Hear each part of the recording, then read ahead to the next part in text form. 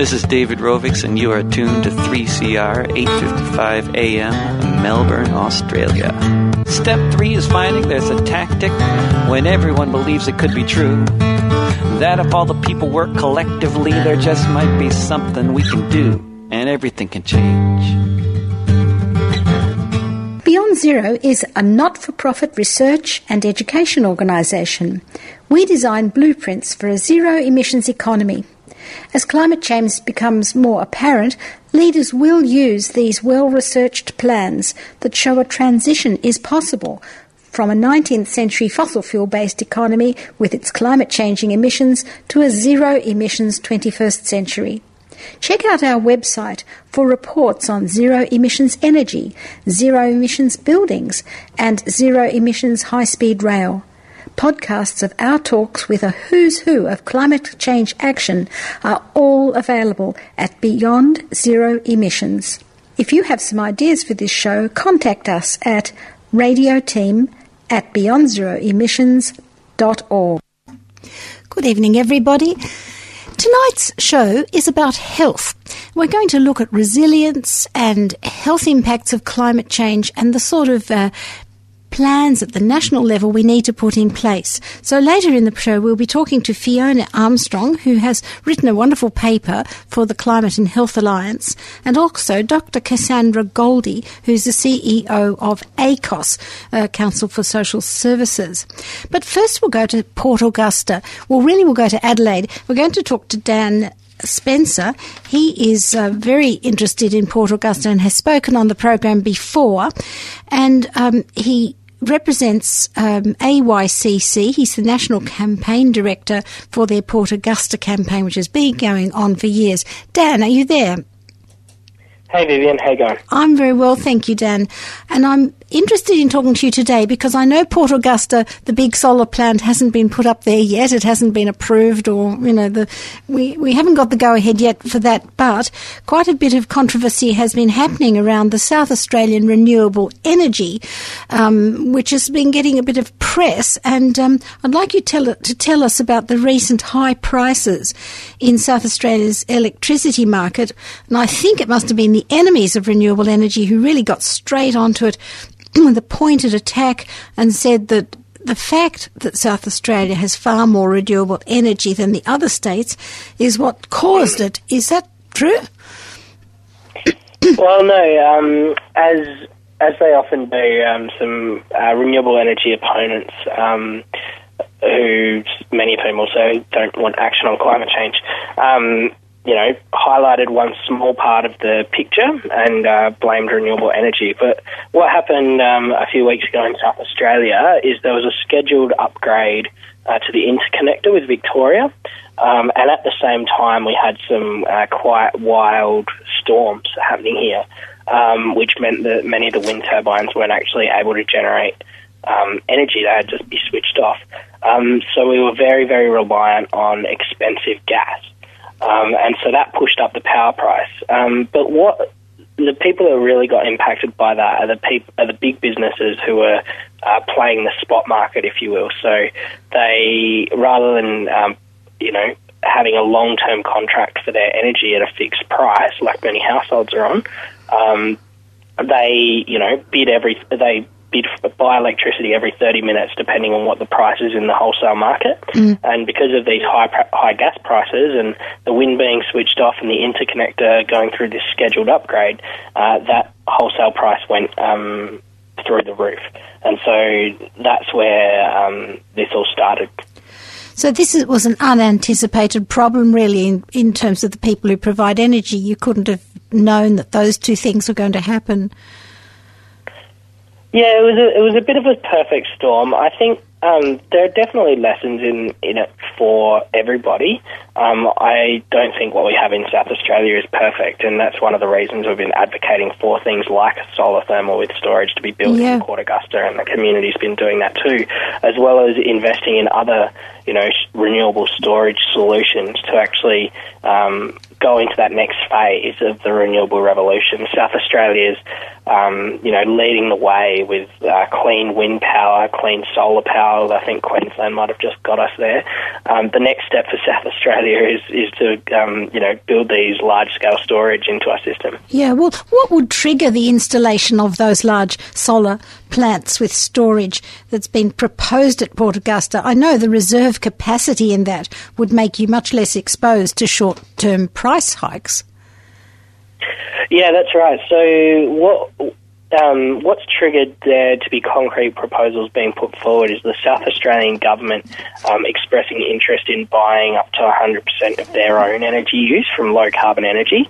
And so that brought a company, Solar Reserve, to put forward a proposal to the state government that became public last year, that they'd done that to build a solar thermal plant in Port Augusta and provide the SA government with power.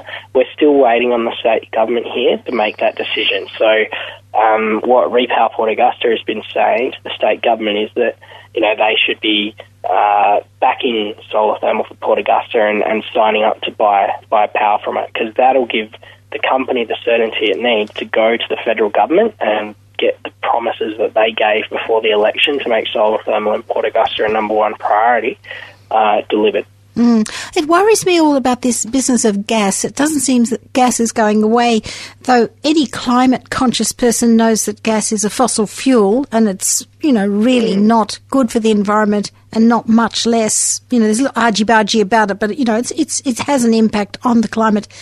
But the main reason people use to avoid it at the moment is because it's so high in cost. Could we do without gas altogether?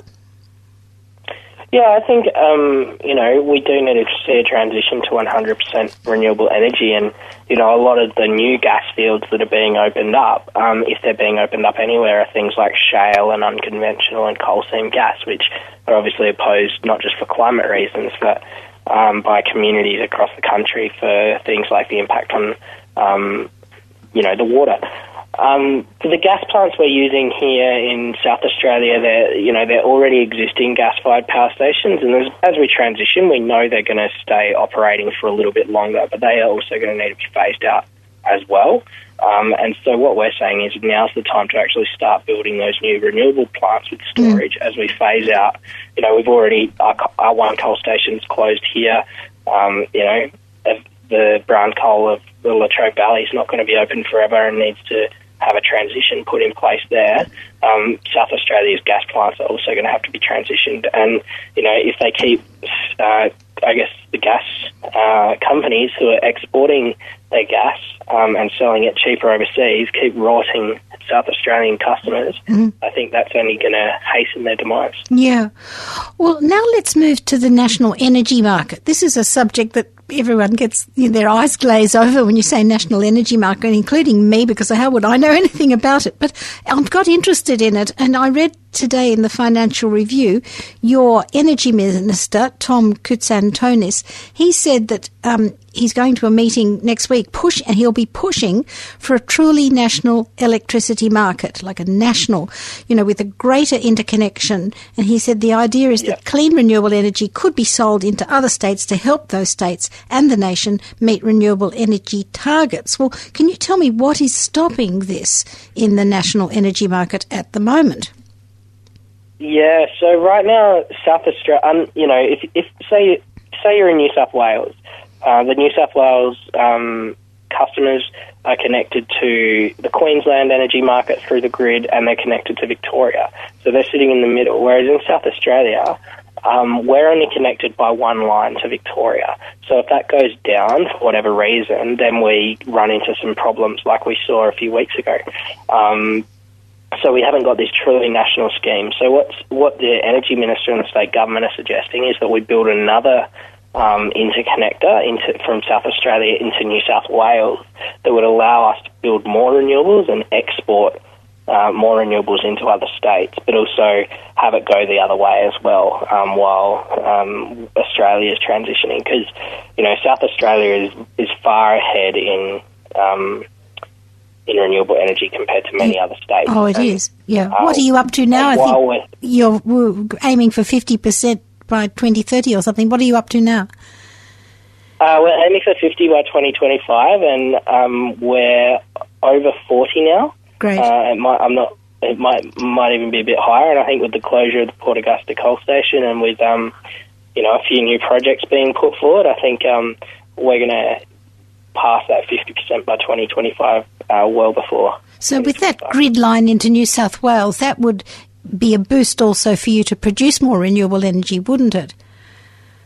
That's right, and one of the reasons that South Australia has more renewables than other states is because the state government didn't get in the way, and also because we've got, by putting in place things like regressive planning laws and whatever, but we've also just got a great renewable resource. We've got a lot of wind, and we've also got a lot of sun, and we've got a competitive, to talk up South Australia, we've actually got a competitive advantage over many other states. So by building a more truly national, decentralised energy market, we'll be able to export and build more renewable energy, and that's great for places like Port Augusta because, Adelaide, South Australia uses a certain amount of energy, but there's a lot more used interstate, and so if we can tap into that, we can see more renewables be built. Oh, it's got to happen.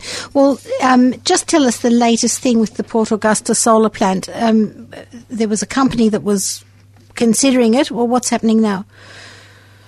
Yeah, so as I mentioned before, we're waiting for the state government to decide if they will sign up to buy power from Solar Thermal in Port Augusta. So we're really ramping up our campaign here, and there's going to be some things happening tomorrow around that to call on the Premier and the state government to make it happen, because tomorrow is actually the anniversary. It's the 3-month anniversary of the Port Augusta coal station closing.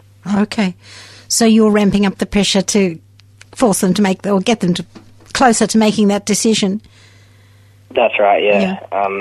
We think we've waited long enough. Oh, sure. I feel I've waited long enough. Ever since I started this program, we've been reporting on Port Augusta, but really the community solidarity there is fantastic. You've really been all the way there, and I think a lot of the people in the Parliament have been pretty good too when I've spoken to them. Yeah, that's right. And it's really positive. And, a piece of good news that happened late on Friday is that a solar PV and wind farm has just been approved for development approval in Port Augusta. Oh. So that's not the solar thermal plant, but it's another renewable project, and it's right across the road from the old power station, and it's just been approved. So is that the one that John Hewson had something to do with? Is that one? It's another one, actually, by a company called DP Energy. All right. Okay, good. Well, I've got one last question to ask you, Dan. It's the state energy ministers will be meeting the federal energy minister, Josh Frydenberg, next week. But he is also the Minister for the Environment. And so we are in a climate emergency, and I'd like to know what innovations to the national energy market could be made so that it rapidly phases out burning coal and gas. Some people just say it must be provided with environmental values or something like that. But what do you think could be a short, sweet demand that they could make? Yeah, well, one really, really simple thing would be, so the national electricity market has an operating objective, and currently it doesn't consider climate change or environment. So if you just change the wording of the objective to be transitioning Australia to 100% renewable energy, that would mean that all the bureaucrats, all the boffins, everyone else working in the national energy market would have that as their stated objective. Yeah. And so that would enable a whole bunch of things to be done. So that's one thing. The other thing, I think, they could come to an agreement on boosting the federal renewable energy target, backing in the existing state targets, and really, committing to working together to work out how Australia transitions to renewable energy, because that's the critical thing. That's great. Well, I think Josh Frydenberg might just be that person who will do that, so I'm really hopeful. Thank you very much, Dan. And I'd just like to give AYCC a bit of a plug. I was at a rally this morning about Hazelwood, and Ellen Sandell spoke, and she used to be in AYCC. She's now in Parliament. I also interviewed someone today way up in the Galilee Basin area, who is an AYCC person from a group called SEED. She told me she was AYCC, and I thought, you people really do well bringing people on and into public life. So good on you. You're a good spokesman too. Cheers. Appreciate it. Thank you for talking to us, and thank you for your work. So that was Dan Spencer from South Australia. Thank you, Dan. Bye-bye. Now I think we've got time for a bit of music, and then we'll speak to Fiona Armstrong. You're listening to 3CR Radio.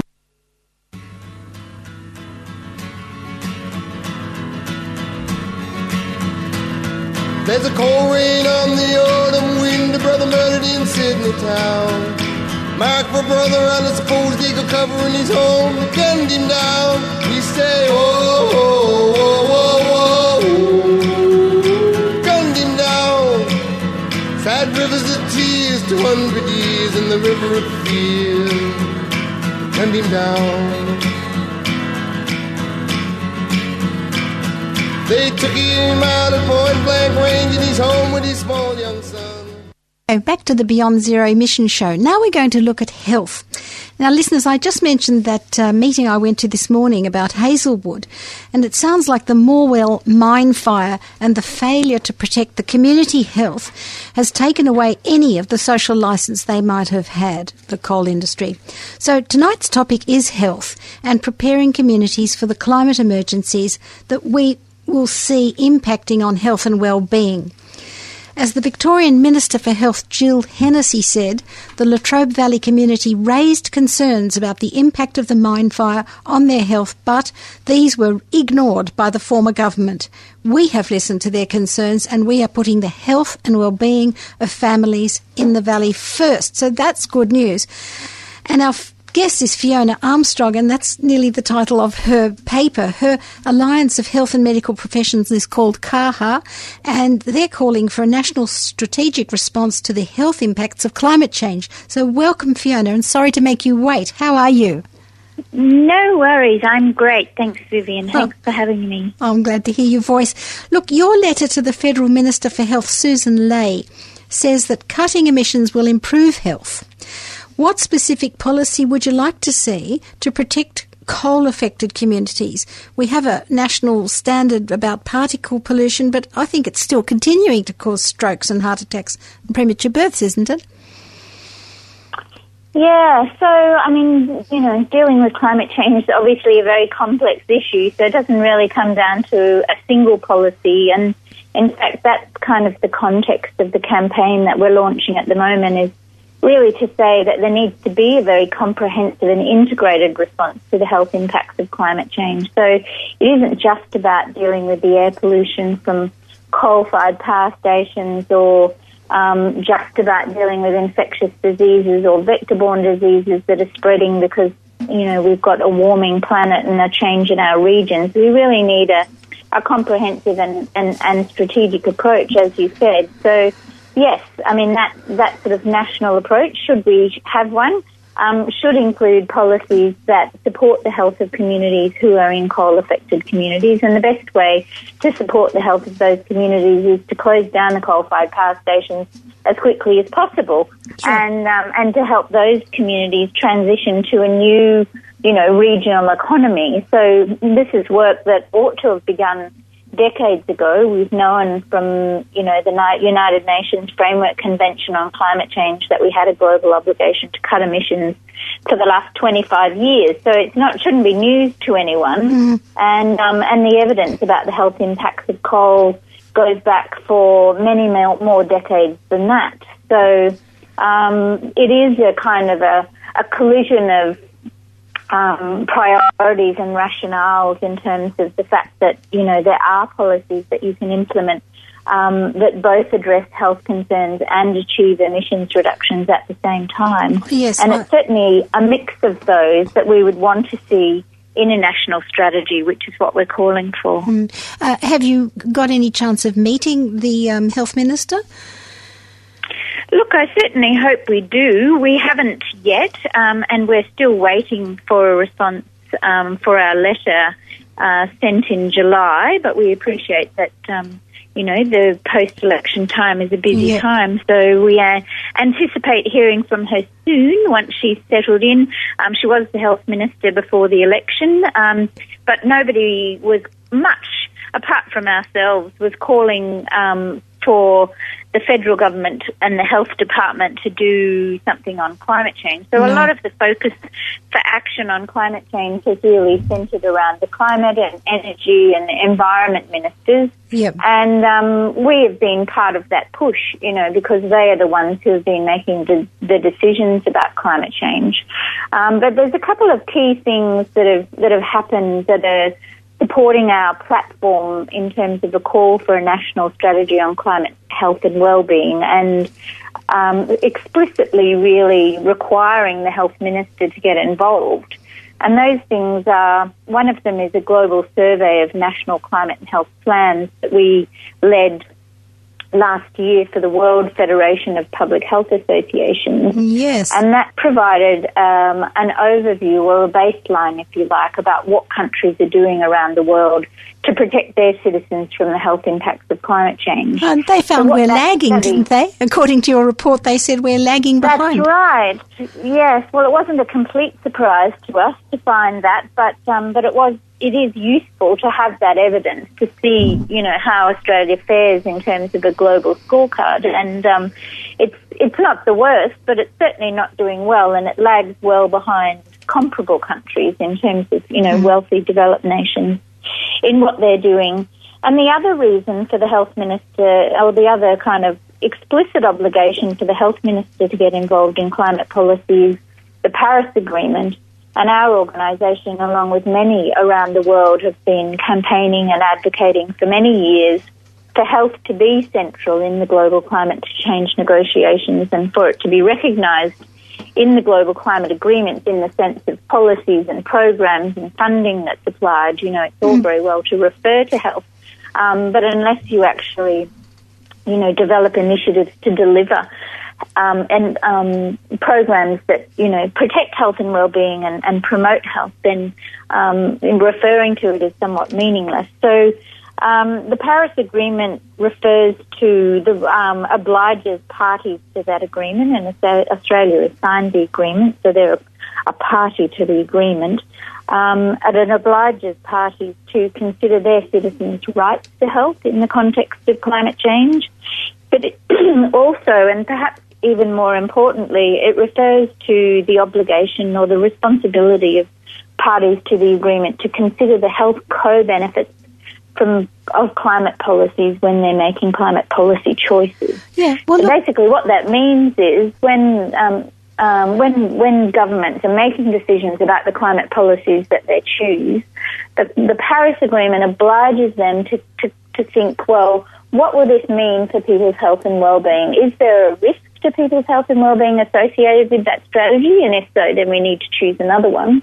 Or are there health benefits arising from that strategy to reduce emissions? As in, will it be good for health? Will it help reduce ill health? And then those are the kinds of strategies that we need to choose. So it brings a really new complexion to the decisions that we make about climate policy if we are to realise our obligations under the Paris Agreement. Well, Fiona, what would be world's best practice if we're lagging behind? I think a lot of people would say, look, we have wonderful hospitals, terrific emergency departments, and we've got excellent emergency services when, cyclone hits or flood breaks out. So what is the best practice? What are the trends in other countries where the health department is more integrated with that sort of decision making?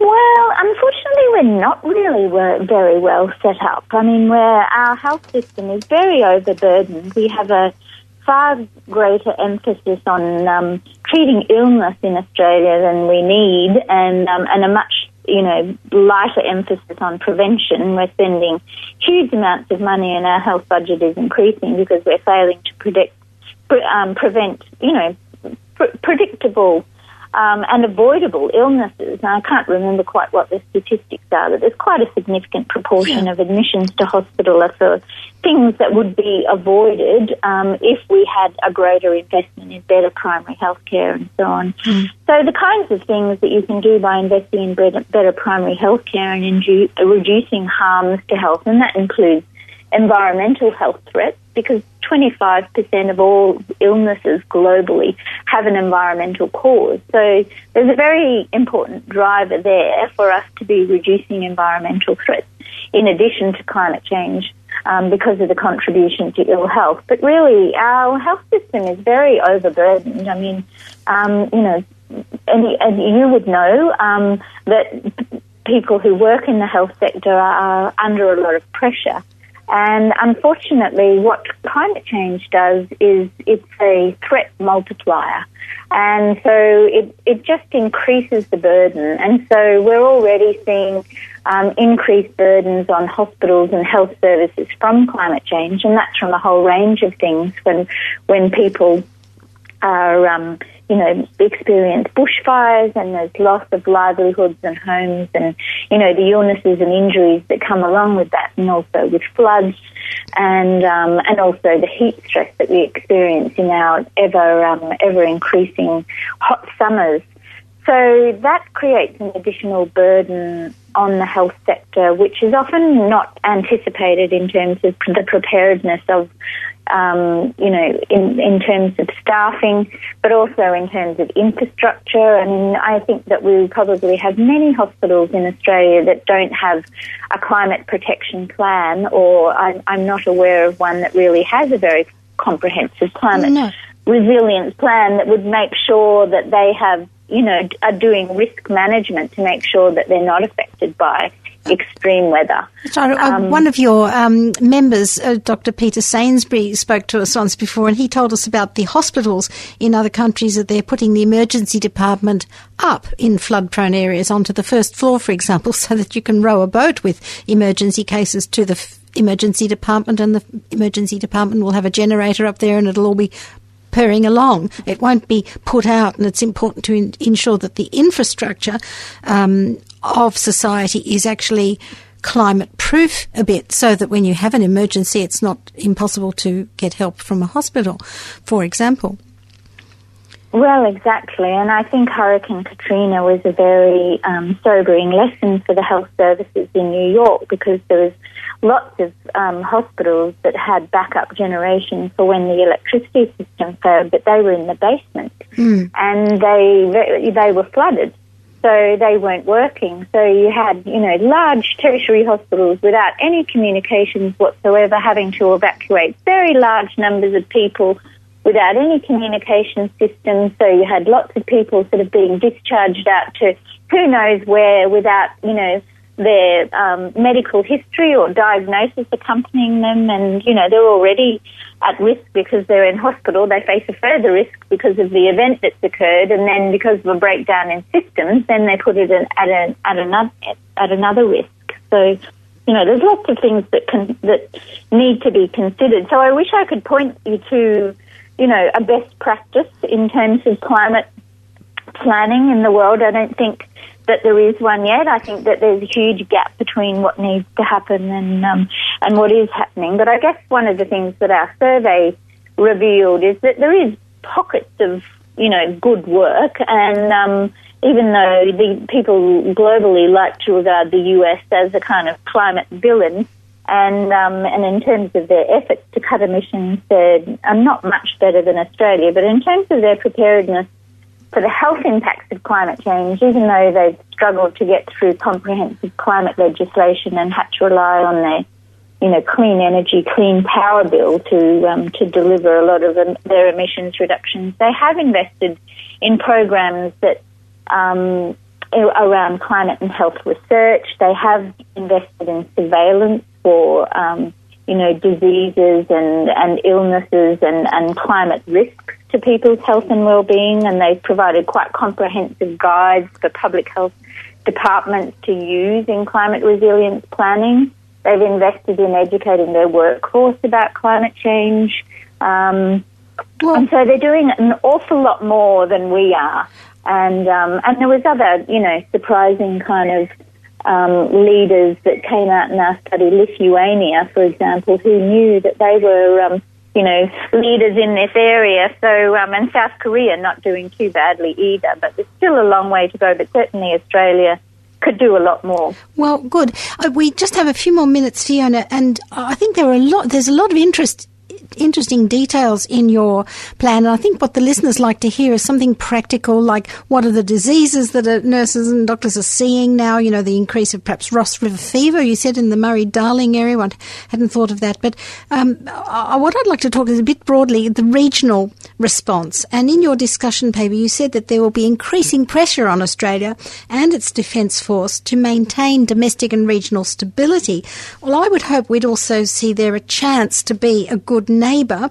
And you gave a case in your paper of Papua New Guinea in 1997 when there was an El Niño drought which destabilised society quite a lot, and a lot of disease broke out, and the Australian Federal Police were sent up there to help. It was quite a costly operation, but we went and helped. Can you tell us what opportunities you can see in the health sector for us to help our region? Because really we're all going to be stressed by the rising tides and the heat waves and these things. A lot of countries nearby are much less capable medically to deal with things than we are.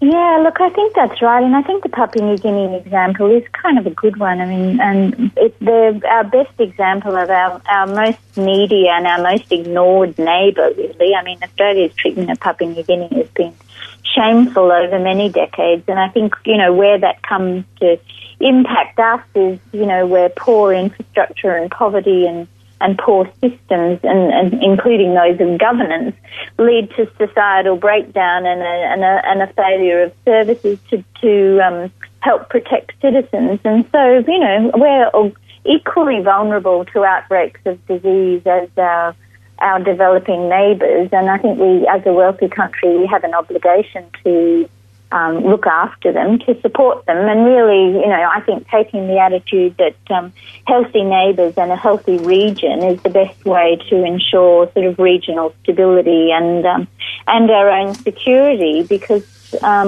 you know, climate change is going to increasingly drive waves of refugees, and if we think that refugees and global migration is a problem now, well, you know, just wait a bit until we've got another couple of centimetres of sea level rise and we have, you know, massive storm surges and further glacial melt, which is going to lead to very dramatic flooding and millions of people who are in Bangladesh who are going to be swamped.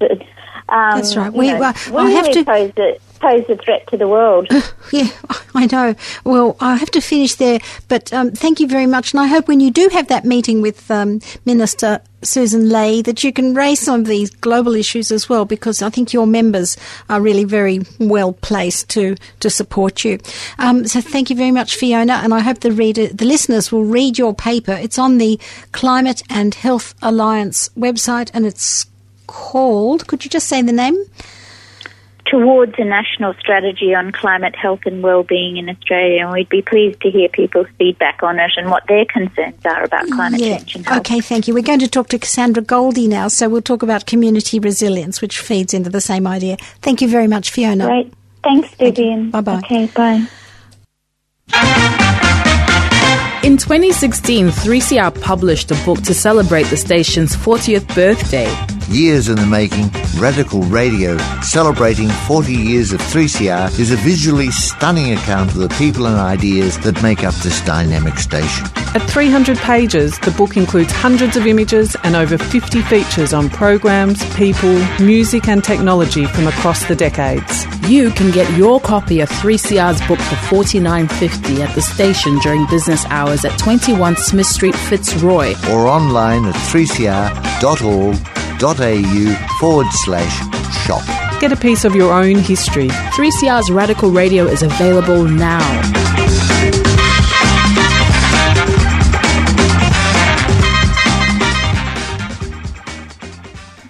Welcome back to the Beyond Zero Emissions Community Show.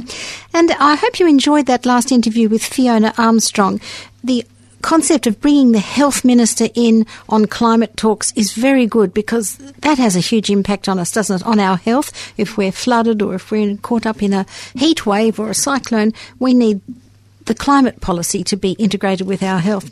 So the next person is from a peak body. Her name is Dr. Cassandra Goldie. She's the CEO of ACOS, the Australian Council of Social Services. So we're going to look at how this plays out in communities now. They are the national voice for people affected by poverty and inequality. So they really defend the most vulnerable members of our society who are on the front line of climate change. I'd like to welcome you, Cassandra. Are you there? I am. Good evening. Thank you for taking our call. I heard you speak in Sydney, and you were at a meeting with the Reverend Willie Bennett from America, who was telling us about how they suddenly had the cyclone, Hurricane Katrina victims coming, 2,000, what did he say, 25,000 people on buses, a huge number were coming. They had to suddenly work it out what to do.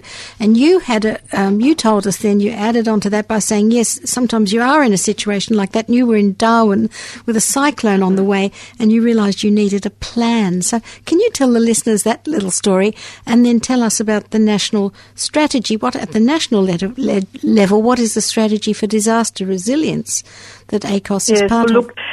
The story I shared was from a number of years ago, before I was working with ACOS as the national peak body for community services in Australia. I used to work at the Darwin Community Legal Centre, and I moved up to Darwin to take on working with that great community organisation, and within a very short period of time I found myself right in the thick of it, where we got the alert coming through that a large cyclone was on its way. It was actually a Category 5. It was the same strength as Cyclone Tracy had been. This one was Cyclone Selma. Mm-hmm.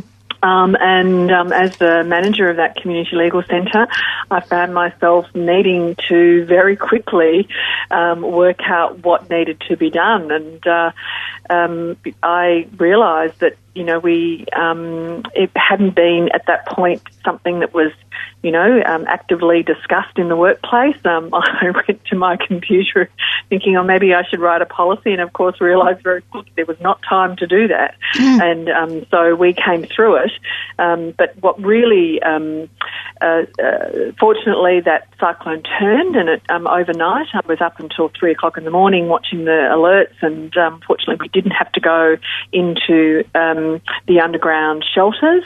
But during the course of that day, we had people coming into the community legal centre, existing clients of ours, looking for shelter, looking for advice. If that cyclone hit overnight, we would have known a lot of the people who would have been the most vulnerable as existing clients of that community legal service, who we would have needed to make sure, did they get where they needed to go? Many of our clients were either living in very vulnerable circumstances, unwell, in some cases people who didn't have secure housing.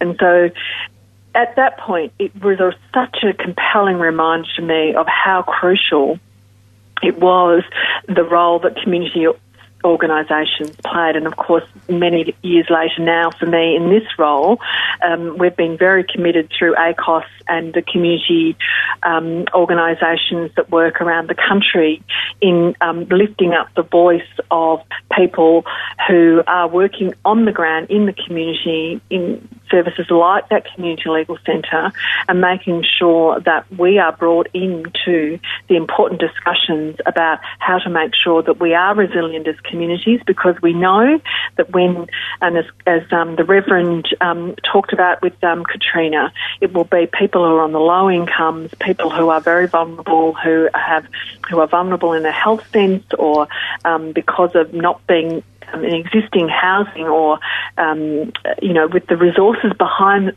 themselves to get quickly out of a location, that we need to make sure that the emergency response system, that we're well integrated with that, with the very important, the police and other emergency service, systems, because we will be there in the community for the long haul, and in some cases, we will be the only ones who will know that there is somebody who may still be out there who's not getting food, and we've got to make sure that we're a part of that response system. Well, I'm glad to hear that, but I especially noted in his talk, after Katrina, he said community leaders were needed with good connections, and it's important to make those connections before the crisis, so that you have a working relationship with people. He said the churches were the real heroes because they already had the glue of, working together, and they knew each other and they were able to reach out. But this is vital. Well, we've studied this from because through ACOS it's been work we've been actively pursuing for a number of years now, and we undertook ended up being a world first in a survey of community organisations. This hadn't been done in any other country, where we mapped out through a survey and discussion with community organisations the level of preparedness, which organisations already had plans in place and knew who they needed to be working with. And we also studied where there had been better success stories than others. And a very clear finding from that research was exactly that, for example, in Victoria, those communities, when there's been big bushfires go through there, the communities that are the most resilient are the ones where there were pre-existing really strong community relationships in place. So the relationships were there, people understood the different roles, the kinds of services that were in place, and so were quickly able to come together in an emergency response sense to make sure that the right, we knew who was vulnerable in the community, we would know how to get as quickly as possible to them, and then to be able to come together with the plan about making sure that community was able to recover well. Well, look, how could we mobilise the communities to look, nationally, to look out for the most vulnerable people? For example, a heat wave, we get them nearly every year, and just make sure in advance that we've got people who will be able to look out for each other, because I sort of see it a bit like a neighbourhood watch, or you could invite in volunteers to just be alert to making sure that sick people or not just relatives, but I always think back to that Paris heat wave, and 72,000 people died. They were mostly poor people or elderly people. A lot of them were women, and they were mostly just in apartments and left with the younger people had all gone for the French summer holidays away from Paris, and these 72,000 people died of that heat wave, and I'm sure it was a lot of just dehydration and just not having been able to get out of the building to go and get some food or something. That can be fixed by, having an organised community. How could we mobilise that? So right now, through ACOS, and the website is called resilience.acos.org.au, we have developed an online guide for community organisations about how to run the right checks through your organisation to see that you've considered the basics of what you could have in place with no more resources, and where, yes, you will need some more resources to do it, but the first question is to work out what are the resources you need to make sure that you are ready to do your bit. So it's very important. We do encourage community organisations to use this resource that we've provided for community organisations. Examples are, have you done the check to make sure your insurance covers you in the right way? We want to make sure that community organisations aren't wiped out themselves. I mean, the analogy I gave that evening, actually, you might remember when I talked about, we're always told if you fly, to make sure you pull your oxygen mask down for yourself before you try and secure oxygen for a child that's with you. So the message is you've got to look after yourself to make sure that you're able to keep going to look after the people that are maybe vulnerable in the community. So that's an important part of it. What it will enable us to do at ACOS and with our state and territory colleagues, the Councils of Social Service, is to continue to build up a clearer picture of where we're on the right track, as community leaders, where we have identified there is a big gap, and therefore we can, through ACOS and with our state and territory colleagues, provide a strong voice to governments about what needs to be done by them to help to resource and get behind community leaders so that we can prevent damage where that's possible, and to make sure that we are able to be as effective as we can possibly be if a disaster does hit. Yeah. Also, in a heat wave, would ACOS come into play then and sort of, if you get, say, 48 hours warning, there's several days of extreme heat going to happen, would you be then mobilising people? So mostly this will be done actually through the state and territory bodies, because often it is in a specific location.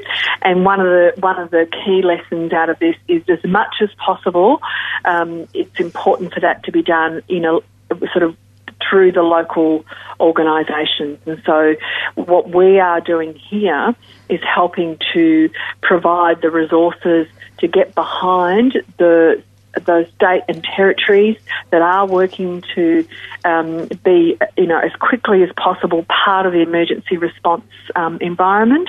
I think it's very important. Obviously, we will have key large groups, like, as we know, Red Cross plays a key role, when it comes to particular kinds of emergency responses. Some of the other large charities are often out, very importantly, raising funding in that very quick, early stage of warning. But we all have an opportunity to be a voice. And this is where I think we are just wanting to encourage and support local leaders to be a strong voice in saying we are an area which is consistently being hit by this. As we know, extreme weather events are becoming more regular, and certainly if there are people listening to us this evening who would like to draw on the work that ACOS has done to get support for their advocacy in the local community, we would certainly love to hear from them, because we want to make sure that we are backing up the voice of community leaders who are always going to be the best to know in our community, in our region. With the issues that we face, this is the critical supports that we need, and we'd be delighted to hear from people who are working on this out there so that we can help to back you up. Thank you, Cassandra. Look, the last question is about infrastructure, because we spoke to Fiona Armstrong. She said a lot of illness is caused just by poor housing, poor sanitation, poor, the environment in which a person lives, and vulnerable people are more likely to be living in that situation.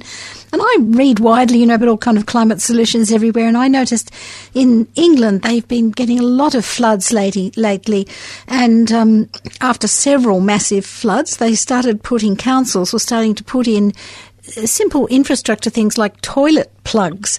So they plug the toilet so the sewerage doesn't surge back up during a flood event.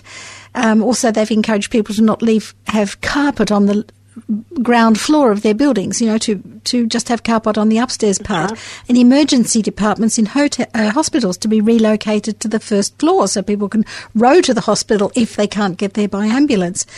And I thought these are all infrastructure things that can be thought of in advance. And I wanted to know what is happening here at the national level as far as your, the meetings you go to. What do you hear about to improve infrastructure and access to the services that poorer people need? Well, I think the issue that we're raising, and I was delighted that you wanted to continue to profile the issue, is that we think that there is a gap there with a recognition that the direct experience of organisations on the ground who go through these events, we can definitely improve the way that we pull together the learning of, the small things that could easily be done to improve and make sure we're more resilient, and how we bring that knowledge together. ACOS we're doing one small, important part, which is to provide the kind of guide to community-based organisations to say these are the things we've identified that you can do within your existing resources, as I say, and then to encourage community organisations to identify, based on the best expertise that we've developed, of the additional things that they would like to do, that they should be doing, but they would need more money or supports to get done. And so we would really want to hear from community organisations that are working on this front, and to encourage them to use the resources we've got. And we would love to hear from you if you are striking barriers, if there are blocks in your way.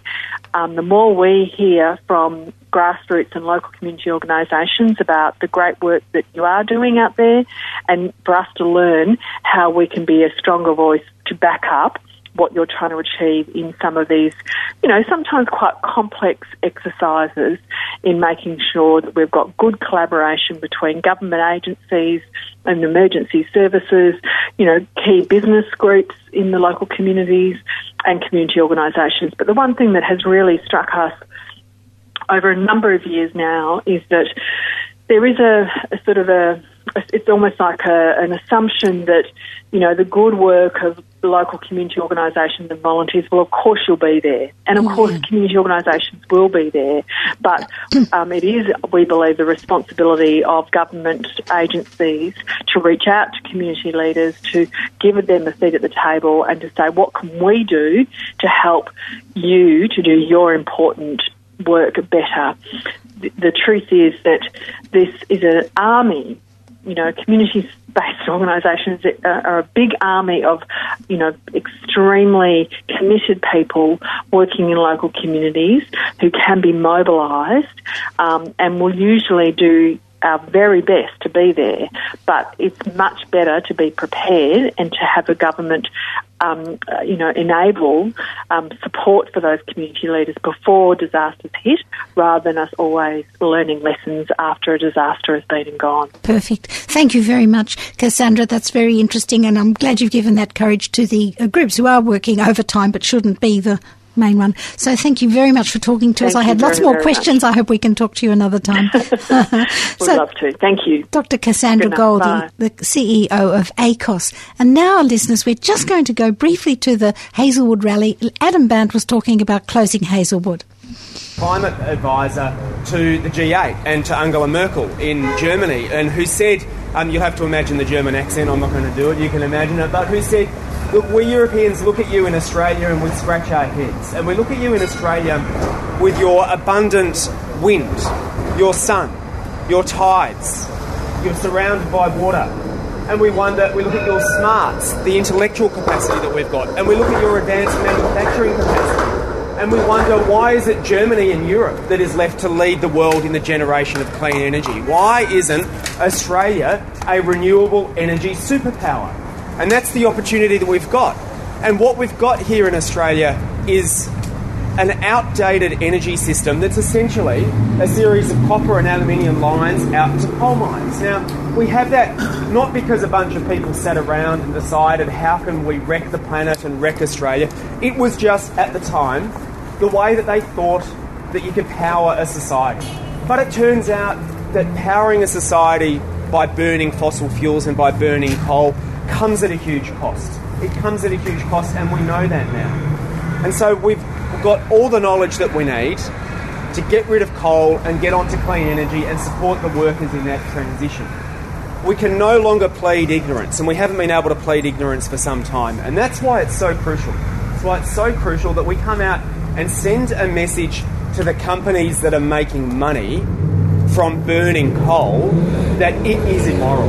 It is immoral to continue to make a profit out of something that will destroy the planet and wreck the way of life that we want to so desperately preserve here in Australia. And just as people like you got together to say we need to end the use of asbestos in this country because there was a time when people thought that we could use asbestos safely, and then we found out that you couldn't. And just as people like you came together and said it is time to end the use of and the peddling of tobacco, because we now know that tobacco kills people Now coal is the next asbestos. Coal is the next tobacco. And it is time that the companies that make a profit out of it got out of that business and started making their money out of something that does not kill people and that does not damage our way of life. And that is why it's so crucial. It's why it's so crucial that we step up the fight now. We step up the fight to divest from fossil fuels, and we step up the fight to call on customers of Simply Energy to say there are ways of powering your house that don't involve burning fossil fuels. And that is the message that we need to get out for the next little while. Because if we get that message out, then the people who are the co-owners of Hazelwood will realise why one part of them is saying it's time to get out of coal, and will say, well, let's join with that and let's do the same. And once we close the country's dirtiest power station, once we have Hazelwood closed because it is the country's most polluting power station, we need to make the switch to clean energy. It will be the first domino that falls, and they will start closing right around this country. And we've got a very special response. So that was Adam Bant at a rally this morning, trying to push the envelope about Hazelwood, which I got from someone else in the crowd that, they're very close to closing, and we'll report on it as soon as that happens, listeners. As he said, we've got a very big responsibility in Victoria to push that very dirtiest one into closure. So thank you very much to our guests tonight. We had Fiona Armstrong from Climate and Health Alliance, Dan Spencer from AYCC in Adelaide, and Dr. Cassandra Goldie from ACOS. So we've covered, resilient communities and health tonight, and I hope it's given a lot of seeds for thought and for action to you. Thank you also to the team tonight, Andy on panel, behind the scenes, Teddy and Roger, and very much thank you to you for listening. Please stay tuned for Save Albert Park, and if you're free on Thursday night, 11th of August at 7 p.m, catch the number 86 tram from Bourke Street to Northcote Town Hall. Last week we interviewed the actors and so on, and they're putting on a show called Creating a Climate for Change, and the name of it is Playback Theatre, and I believe it'll be sensational. So don't miss it if you can get to Northcote Town Hall next Thursday, this Thursday really, 11th of August at 7 p.m. Thank you, Andy.